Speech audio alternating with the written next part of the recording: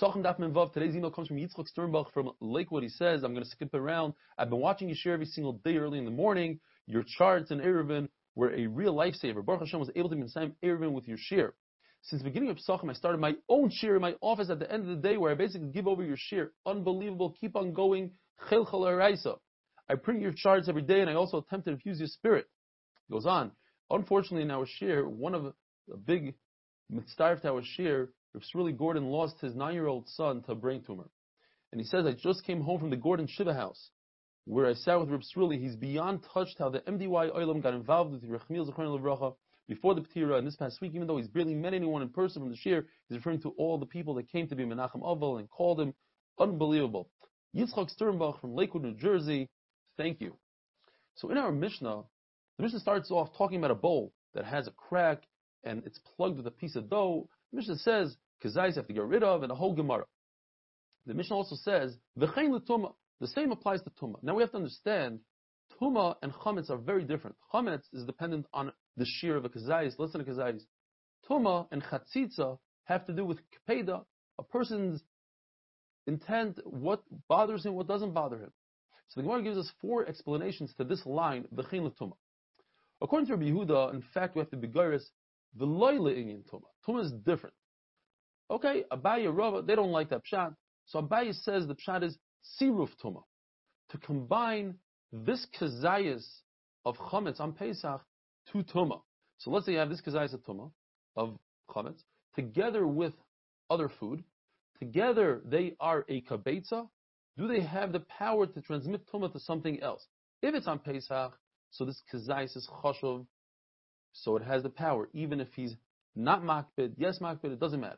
But during the year, not on Pesach, it has to do with his kpeda. Does he want it there or not?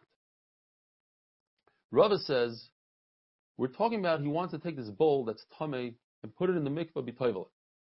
And if this piece of chametz is chashuv, it's kazayis, it's Pesach, then it's going to make a chatzitza and you cannot put the bowl in the mikvah. But during the year, where this piece is nothing, then it depends on kpeda, not kpeda. If he's not makbid, you can be toivelet. If he's makbid, you can't be toivelet. And Rav Papa says, we're talking about whether the actual bowl can become tamei. What happened was, a sheretz touched a piece of dough.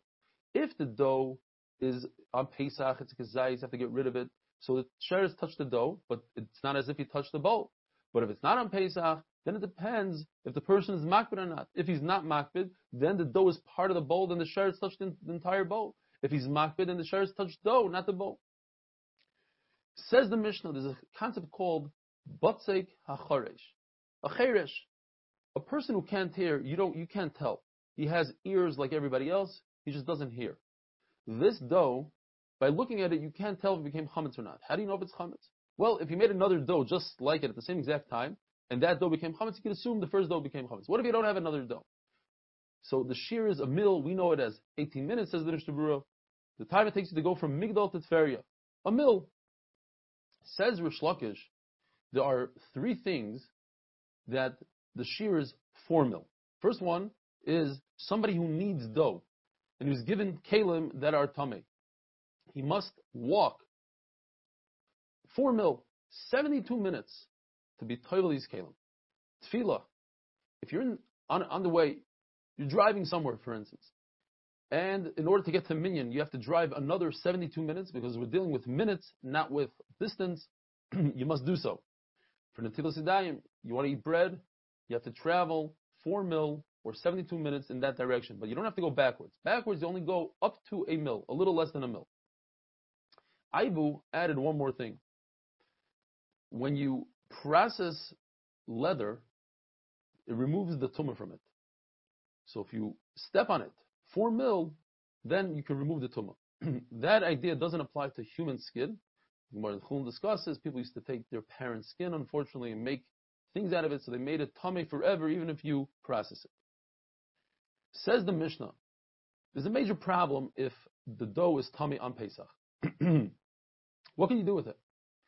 To be mafresh challah and give it to the kohen, you can't. The kohen can't do anything with it. It's tamei. To be mafresh challah and put it on the side, it'll become chametz. Problem. To burn it, you can't burn it. You can't burn kachim on yontif. So what do you do? Machlokes in the Mishnah. According to Rebbe Eliezer, you take the dough, everything. You bake it all, and only afterwards you're mafresh challah. According to Ben Beseira, you take your mafresh challah while it's in the dough state, and you take that piece and you put it into cold water. And according to Rabbi Yeshua, just be mafresh challah. If it becomes chametz, it's not your problem, because the challah doesn't belong to you any longer. The challah belongs to the kohen. Which kohen? There are many kohanim. So let it become chametz. So the Gemara says perhaps we could explain the machlokes between Rabbi Yeshua and Rabbi Eliezer, whether or not toivas hana, this monetary benefit that the owner of the challah has, that he could give it to the son of his daughter who married a kohen. He can receive money for that. That's a monetary benefit, and it makes it his own. That's the shaila. Is it his or not his? The Gemara says, well, perhaps that's not the shaila here. Could be everybody agrees that that's not considered monetary value. And the shaila is, do we say the concept of hoyel, since? Since, like anything that you make a neder, you could go to a Rav, and the Rav could be made for the neder. The Rav could say that that piece of dough is no longer challah, and then it will become yours. So since there's a possibility of it becoming yours, so today we consider it yours. So what about a person who bakes from Yontif to the weekday? Usr. He did so on Yontif when he wasn't hungry. He ate already and he's not hungry. If he didn't eat, then he's hungry, then he could bake as much as he wants. He's not hungry. According to Rav Chizda, gets malchus. Why? Because you don't say hoyel, perhaps you'll have guests. And according to Rabbah, we say hoyel. Guests will show up. It's very possible, so you don't get malchus. Rav Chizda will have to say that from Yontif to Shabbos, in fact, midaraisa is mutter to bake and cook from Yontif to Shabbos. Chacham or Geyser, they said perhaps someone will take that idea and use it from Yontif to weekday. So they instituted an Erev Tavshilin. And that Erev Tavshilin will remind you that the reason why you're permitted to cook from Yontif to Shabbos, it's only in that case and not from Yontif to the weekday. But it's not because of the idea, says Rav Chizda, of Hoyel. I don't need to say Hoyel. What about an animal who's about to die? The owner of the animal, it's Yontif, already ate his meal, he's already satiated, he doesn't want to eat anymore, so he doesn't have the right to chef this animal and save his money. If he doesn't chef it, it'll be unavailable. We could still say Hoyel. Hoyel, if he wanted to, he could stuff himself with the kazayis of this animal, and once he's stuffing himself with the kazayis of this animal, he'll let to chef the entire animal. Have a wonderful day.